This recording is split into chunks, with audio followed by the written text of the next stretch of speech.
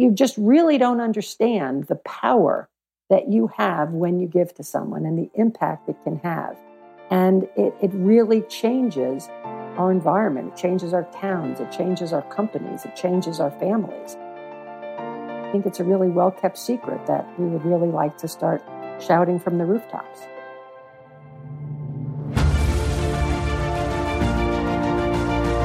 Hello and welcome to the Daily Helping with Dr. Richard Schuster. Food for the brain, knowledge from the experts, tools to win at life.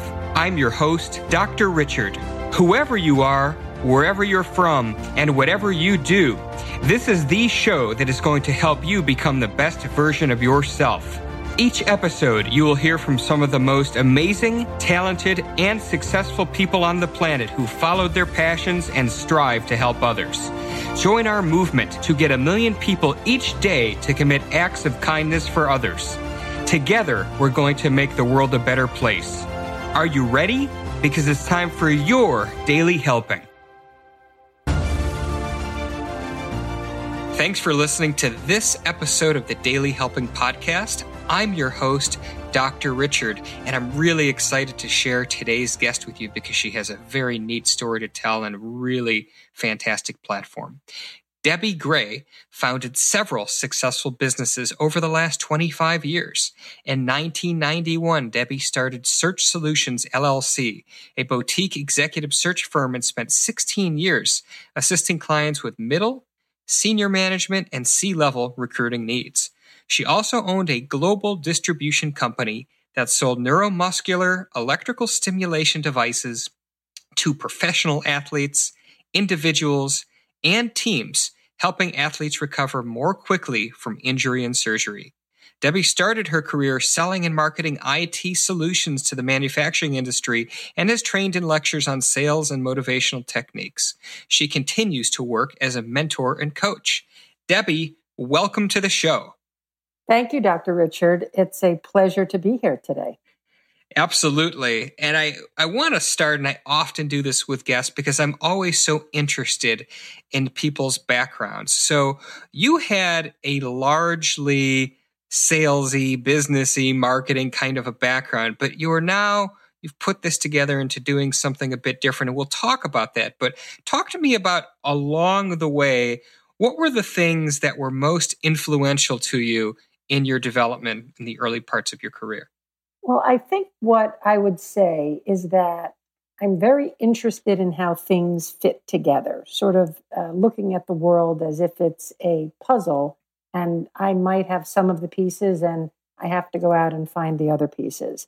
So in sales and marketing, when I was working with IT solutions, I was in the industry when the first integrated solutions were introduced. It was the first time that the marketing department was going to be hooked up to the order processing and inventory control and manufacturing. And it was really the first time that systems and technology were integrating people and functions. It used to be that there were systems within accounting, and then inventory control had their own system. But as everything came together, it forced the companies really to start functioning differently. And from a sales perspective, as I began to understand who was influenced or who was impacted by the information, I would start to actually see the pieces of the puzzle come together.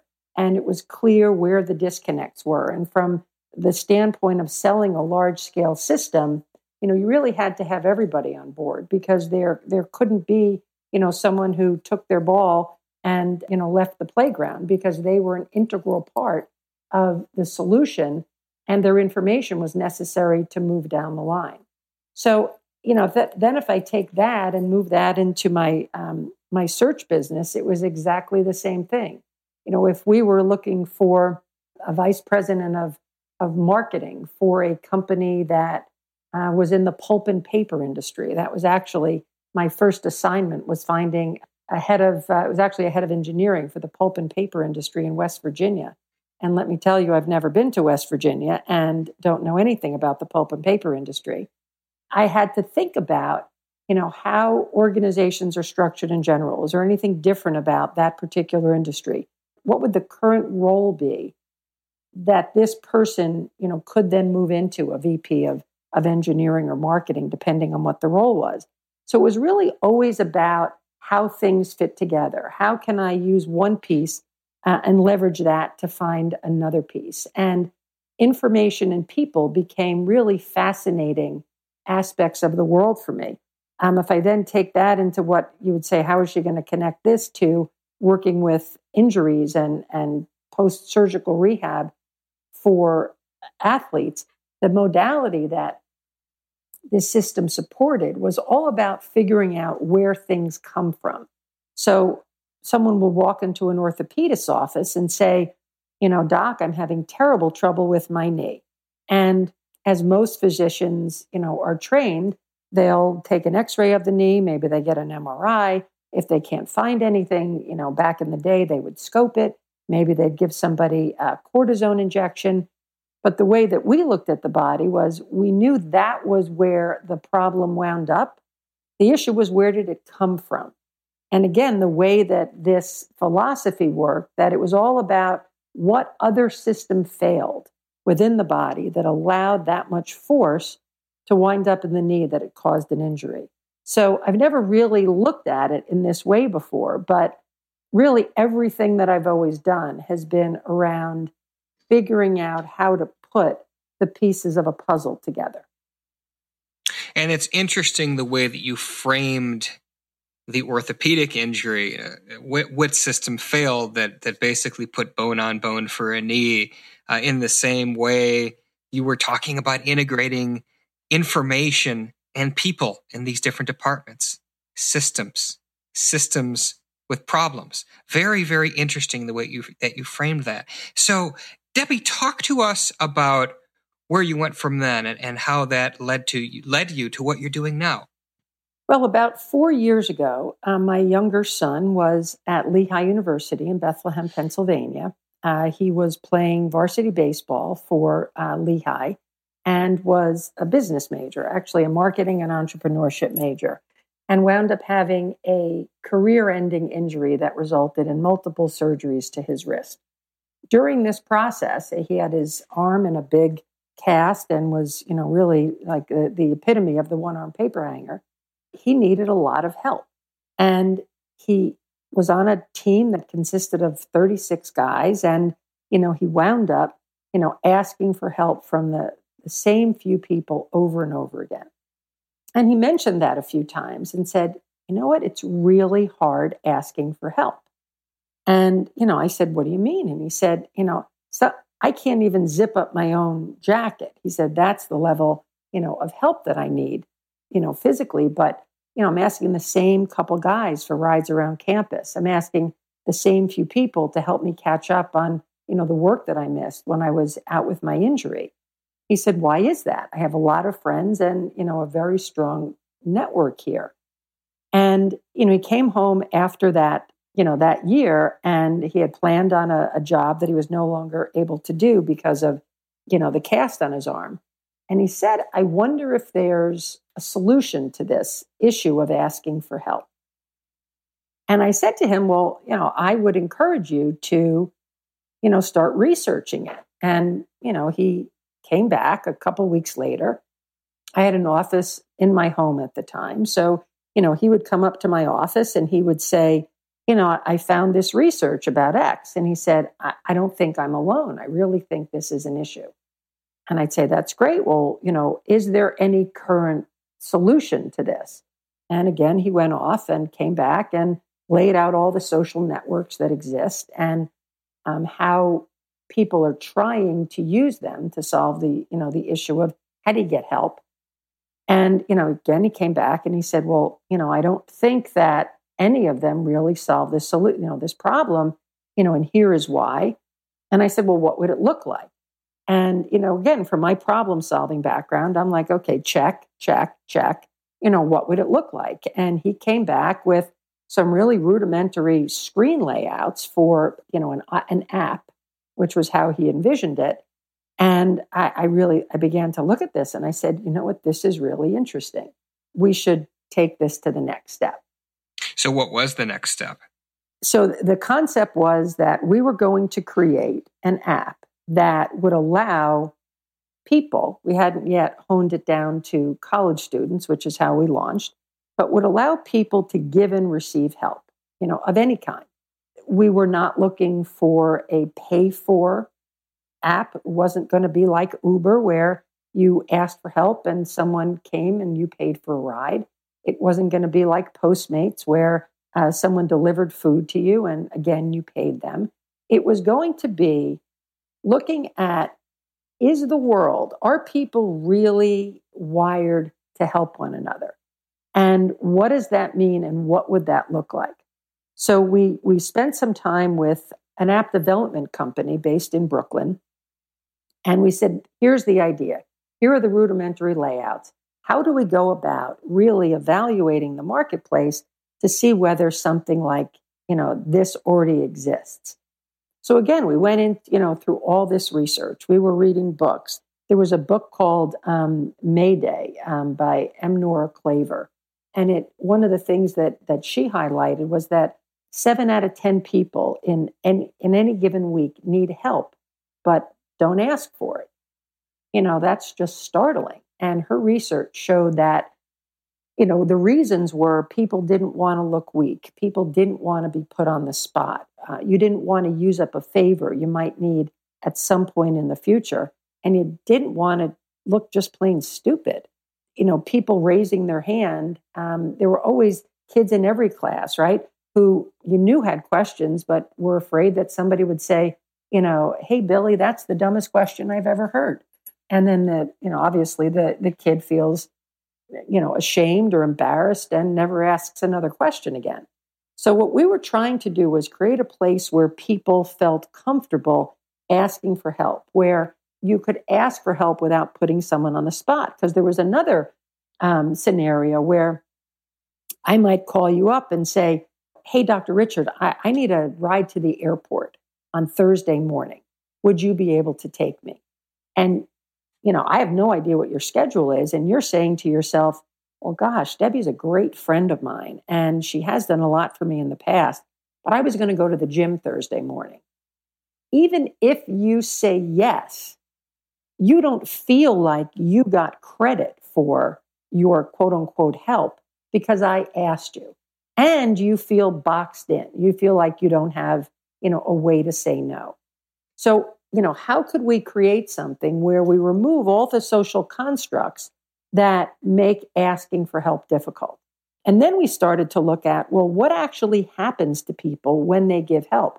There was a fascinating article in the Wall Street Journal several years ago about a study that was conducted at the Research Institute of Chicago. And Dr. Jordan Grafman and his colleagues studied, I think it was just under 20 subjects, and they placed them in a functional MRI scanner. And they gave them a list of charities. And they then said, you have a pool of money and you have options. Number one, you can choose to donate the money to a charity of your choice. You can refuse to donate the money, or you could take it, you could keep it for yourself. And what they found was that the scan showed that when people made a decision to donate to a charity that they felt was worthwhile, that the parts of the midbrain lit up that were the same parts of the brain that light up when, for food and sex, with cravings for food and sex, that they were such an integral part of our pleasure centers that actually giving help, you can be selfish by being, selfless, that helping people actually makes you feel so good that it's a physiological response. That's 100% true. In fact, similar studies have been replicated quite a bit, and the part of the brain you're talking about is the mesolimbic system, and it is where we have our pleasure and rewards. And they've actually found in other studies that the same parts of the brain light up, the same physiological and neurological response happen when we give is in the same degree as when we receive. So, we're so focused on getting, but that study is just another example that you're talking about, that when we give, we still receive all the positive benefits of receiving. Awesome study. And we also to just add to that, we're allowing the person that we're giving to receive. You can't receive without somebody giving. So it's where we become like the chicken and an egg, and it's really very exciting. So fast forward, we're now working with this company where we have screens designed, and in September of 2014, we launched an app called Striver, Strivr, at Lehigh University in a beta test. It was a free app. It was iPhone only, and our data showed that about 60% of college students had iPhones. And within the first beta, and we're starting from scratch, we had 5,000 requests for help and offers to help. Just on Lehigh's campus, we had 70% of all iPhone users, using Striver as a platform. And there were a couple things that were really just amazing. One thing in particular was, if you think about the dynamics of, a university setting, there's often Greek life and, the athletes and the people who aren't engaged in either of those things. And, are the art students separate from the engineering students, separate from the business students. And that's typically what you find. Even, certain fraternities don't like other fraternities. Baseball and lacrosse are often not, simpatico on campuses. But what we found was that Striver crossed all of those barriers, and that people who didn't, might have seen each other on campus, but certainly weren't friends and definitely were not part of the same, quote unquote, social community, were now helping each other. People were, putting, and these requests were, we weren't talking about, donating a liver or paying, your rent. It was, heck, I'm in the library and I forgot my phone charger and it's about to die. Or does anyone have an extra set of headsets? I'd like to listen to music while I'm studying. Or is anyone going to Dunkin' Donuts? I'm in my dorm studying and I'd love a cup. So they were just amazing small things that really made an impact. Debbie, did your data indicate that these different groups of people that probably wouldn't socialize in the real world necessarily, but they're helping each other, did your data indicate that that was because of the anonymity that the app provided, or was there something else motivating that?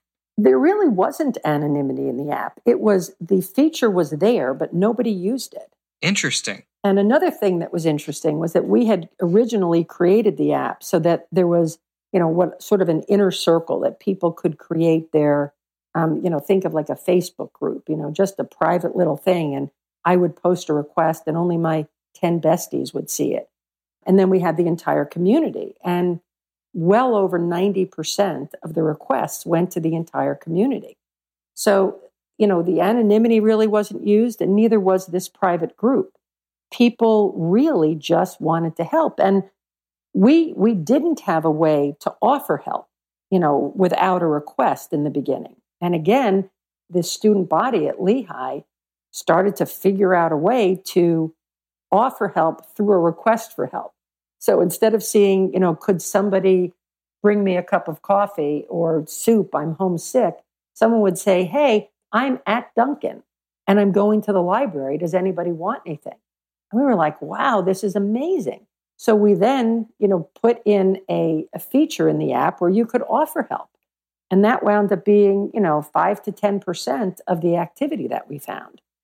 And as we launched at other campuses, we found the same thing. It didn't matter what school, it didn't matter the size. We had 1,800 person colleges, to 40,000 person, huge spread out campuses. And our statistics in terms of giving and receiving and in terms of the requests that were filled really were consistent across the board. Some of our notable statistics were that we found over this period of time, and there were 6 semesters, that over 90% of the requests for help were filled, which is startling. And not to mention the fact that the world looks at, this demographic, 18 to 22-year-olds, as in the prime of selfishness. right? If there's a group that is more self-absorbed and self-focused than most college students, I certainly haven't identified it. So, you have these kids for no money, for nothing but, wow, that felt good. We had gamification in the app, and there were all kinds of, there were strivers of the month and strivers of the week, and people would proudly hold up their T-shirt. And, for what? Wow, I helped the most people. Like, how cool is that? It's extremely cool. So this has been spreading on campuses. So how many university settings are you in right now? Well, through the spring of 2016, we had about 45 campuses using Striver. We had over 100,000 requests for help and offers to help. And another interesting data point was that the offers to help outweighed the requests by 2-to-1. And it was sort of an ever-increasing delta, which was neat. So where is Striver today? Striver still exists on many campuses. We have downloads, daily. We made a decision in the spring of 2016 to focus our resources more in the enterprise space based on an opportunity that presented us. So, while Striver, is still alive and well and being used in some interesting ways, all of our resources and focus is now on our enterprise product, which is called Briiidge. So talk to us about how Briiidge has evolved from Striver and in what ways they're different. So Briiidge we were, growing and sort of minding our own business, just getting great press on all these campuses. And we're part of an incubator that's on Lehigh University's campus called Ben Franklin Tech Ventures. And through the incubator, a Fortune 500 pharmaceutical company expressed interest in meeting with us and went to our executive director and said, I'd like to talk to these guys. And, the director said, are you aware that they help college kids help each other? And the person who was the head of global innovation said, I get that, but they have figured out a way to get people to help each other. And we've been trying to figure out how to do that within our company for 15 years. And we haven't broken the code. We'd like to know what they did and see if they could help us do it. So what happened after that? That's kind of a wild story. Again, probably wasn't on your radar at all. You guys were so focused in the college sector, so to speak, and all of a sudden, here comes the pharmaceutical industry knocking on your door. Yeah, absolutely. We always knew that Striver and this concept had applications, not just for colleges and universities, but for towns, for not-for-profits, for and for corporate, for churches and synagogues, and really any kind of community. But we just really weren't ready to make that switch. And as we started talking to these folks and met with their team, we realized there was a tremendous opportunity. And as a small startup, we also realized that with limited resources, we weren't going to be able to continue to aggressively grow Striver as well as go down this other avenue. So after working with these folks for a while and doing some research, and that's really what turned us, gave us the impetus based on their response to what we were doing, as well as this field of research that we found, we thought it made sense for us to really focus on the enterprise space. Which is Briiidge. Which is Briiidge.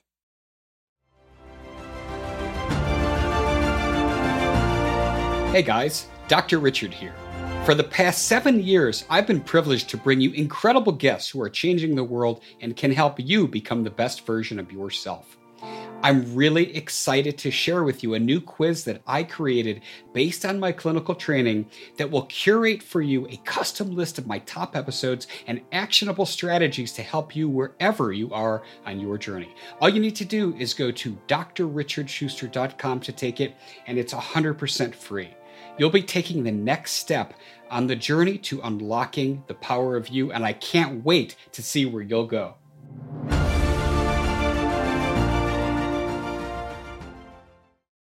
So you began focusing on the enterprise. So tell us about how Briiidge differs from Striver in terms of functionality. just as we had done the research on human behavior to figure out why people had trouble giving and receiving help, we knew instinctively that feel good is awesome, but companies probably were not going to pay just for feel good, unfortunately, that we needed to find a hook. So my research background, I started looking at what the impact was of what happens in companies when employees help one another. And I came across the research of Dr. Philip Podzikoff, who was a professor at the University of Florida. And a snippet from this quote that really was what, solidified our commitment to the enterprise space. And I'll read just a little bit of it for you. It says, the frequency with which employees help one another predicts sales revenues in pharmaceutical units and retail stores, profits, cost, and customer service in banks, creativity in consulting and engineering firms, productivity in paper mills, and revenues, operating efficiency, customer satisfaction, and performance quality in restaurants. And I was just like, this is incredible. And I actually reached out to Dr. Podzikoff and, I said, would you spend 15, 20 minutes on the phone with me? I'd love to pick your brain about this. And it turned out that Dr. Podzikoff had created this or was a researcher in this field of study called organizational citizenship behavior, which I personally had never heard of, though I thought I was a pretty strong student of human behavior. And that organizational citizenship behavior is all about tracking what happens when people outside of their normal job descriptions help one another in a business setting. So based on that, we looked at creating Briiidge as a way to encourage these kinds of behaviors within organizations. One of the things that Dr. Podzikoff had said to us was that as he and others in his field worked with companies, they would, after a half hour, an hour of meeting with him and hearing about this research, they would say, well, we're sold. We need to help increase our employees, helping behaviors. We need to increase their organizational citizenship behavior. How do we do it? And he would basically say, well, you're on your own. We just know that when it happens, there's incredible benefits, but we don't have a way to increase those in a company.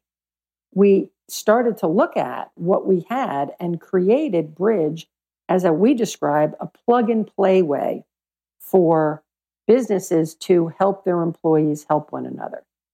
So it creates this environment. And again, the social constructs. One of the things that we know is that, culture comes from the top down in an organization, and that we needed to present organizations with a compelling enough data that it was worth it to them to say, you know what, this actually makes a lot of sense, and we want our employees to help one another. So we need to set the tone for, that asking for help is good, that no one will be looked at as weak.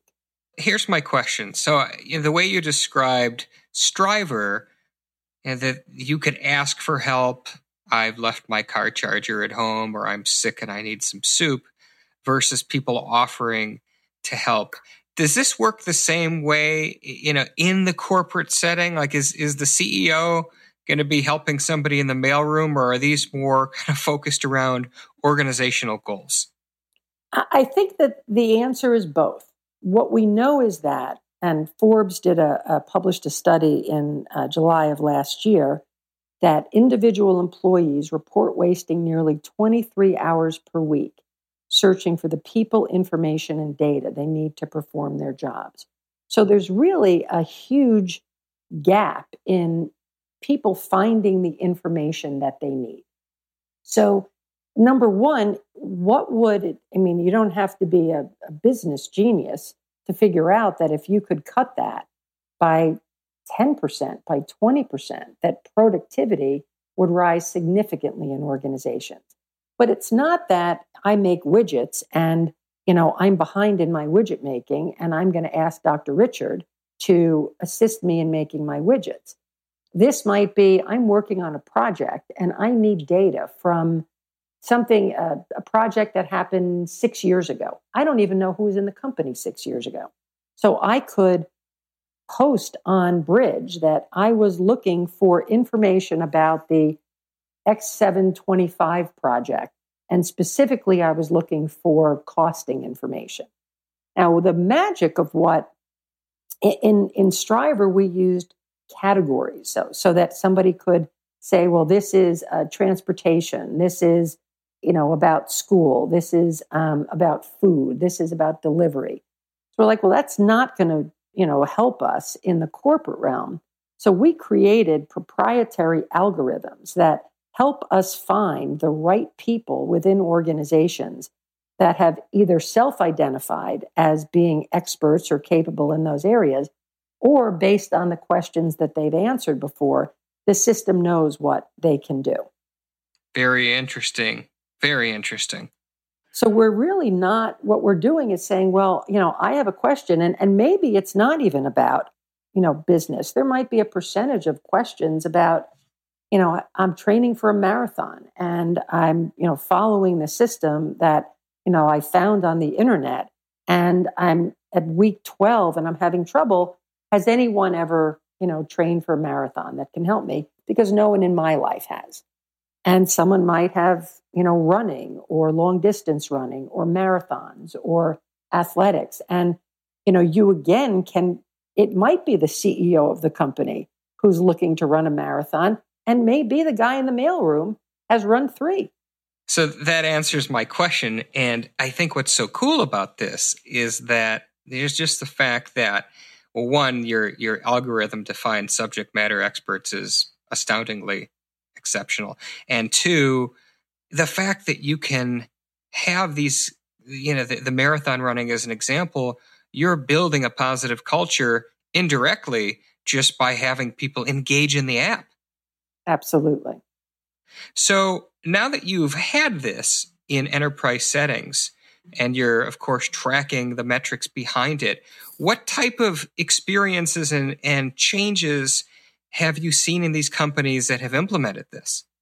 Well, we're just, we spent 9 or 10 months in the retooling of Striver to be native on iPhone, Android, and desktop, fully interactive. And we're really just beginning our pilots within organizations. So we're excited about having that data, very shortly. One of the things that's exciting is that Dr. Podzikoff and his associates are anxiously awaiting this data, because there's a whole slew of things that they, again, intuitively know, but are looking to prove out. One of those things is, does how you ask a question affect, how many responses you get, or if you get responses? Very simply in Striver, we used to, use modeling basically. So, we had brand ambassadors on campuses, and those brand ambassadors would, when they asked questions, it would be, I'm in the library, I'm studying hard. If there's an awesome human being out there who would bring me a Dunkin' Donuts, I'd be eternally grateful, and I'll even pay for yours. Exclamation point, happy face. So what is the corporate version of that, right? How do you ask questions in a way that makes people want to answer? Does gender have any, effect on who answers questions? And again, one of the other pieces that we do have, and that we are quite confident based on all the feedback of the companies we're talking to and working with, is that being able to post anonymously is going to be huge in corporations. Because before I am comfortable, I'll give you an example. We were talking to a just under $1 billion manufacturing company last week. And, they were saying that they onboard 75 to 100 salespeople every month. And there are training programs within that company, and, they're on a schedule. And if the last training program was the end of the first quarter and I join on, April 20th, there might not be another training program until the end of September. So there's information that I don't have. And sure, there's an intranet and all the information is accessible, but I'm doing my job and I'm trying to make sales. And I don't necessarily take advantage of all those resources, but I'm really scared to go to my manager and say, hey, do we sell to this industry? I haven't seen it in our literature. Or could our product adapt this way? Could be a brilliant question, but it could be something that if he had just gone and clicked on one, link on the intranet, he'd know the answer to. So the ability to ask that question anonymously, now, again, huge benefit to the organization, because what does the organization want? They want that guy to make a sale. Right. And I think that you're right, probably unlike the college setting where there was the option to be anonymous, which was not taken up by the students. In a corporate setting, the anonymity probably makes a lot of sense. There was an article written, I think it was in the first quarter of 2017 by another one of your podcast guests, Paul Zak, who I'm a huge fan of, in Harvard Business Review, called The Neuroscience of Trust. And it was all about what happens in an organization when trust is created. And Dr. Jim Lair, another one of our fans, and we're a huge fan of his, has done a lot of research on this, that when you feel safe, when you feel that you're in a trusted environment, oxytocin is produced, which actually improves human performance. So again, creating that environment where people can ask for help really does create increased productivity. There was a quote in that article that by Jim Whitehouse, who's the CEO of Red Hat Software. And, paraphrasing it, he basically said that he wished that he knew at the beginning of his career that asking for help or admitting what he didn't know actually would have added to his credibility, as opposed to what he thought, which was that it would detract from his credibility. Really interesting.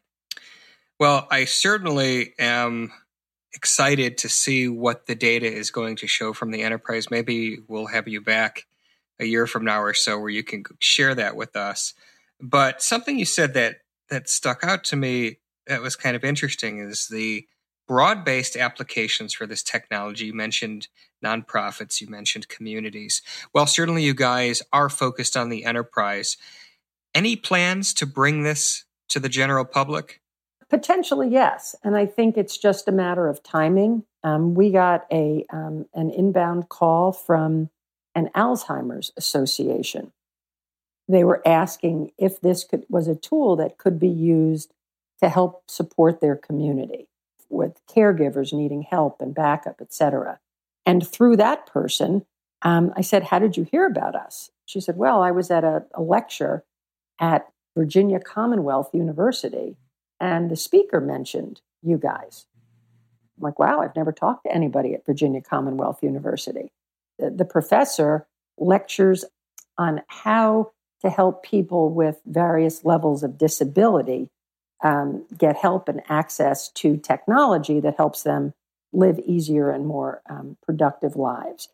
And he had been talking about actually Striver, this was a while back, and referring people to Striver because this was a great way to create community. We since are talking to them about Briiidge because there are some features in Briiidge that didn't exist in Striver. One, you asked what some of the differences were. Striver was a completely open community. If you were at the University of Florida or the University of Michigan, you would be able to, respond to each other's posts. Locally, you would identify what school you were at so that your feed would populate with the things that were more local. But because of the nature of enterprise, Briiidge is a closed universe. And, that we could create that kind of same thing, whether, again, it was in a religious institution or an association or some kind of affiliation, a group of people that associate or connect together in some way. And then you would be able to invite people. But, there were issues of obviously confidentiality within organizations. And if you're talking about something like this Alzheimer's thing, it could be safety or things of that nature. Sure. No, that makes sense. Certainly there are obstacles, but I think I speak for everyone in saying that this technology making its way into the community would be a good thing for everybody. No, absolutely. Well, Debbie, I want to circle back around and ask you a question. You mentioned organizational citizenship behavior earlier on, and that professor down in Florida. Could you talk to us about that? I'm sure there are many people, myself included, that are not overly familiar with that term. Absolutely. There are a number of different elements that make up organizational citizenship behaviors. They refer to them as OCBs. But the data shows that increasing these behaviors increases individual and team productivity, reduces employee turnover, reduces absenteeism, and actually helps employees get better reviews. They get promoted faster, and they actually make more money. There's a concept that I'm sure you're familiar with in terms of performance, of not just the what that you do, but the how. Right. And what we're excited about is that Briiidge can help companies quantify something that has really been, completely subjective. So that if you were a manager in a pharmaceutical company and you had two salespeople and one of them had, a little,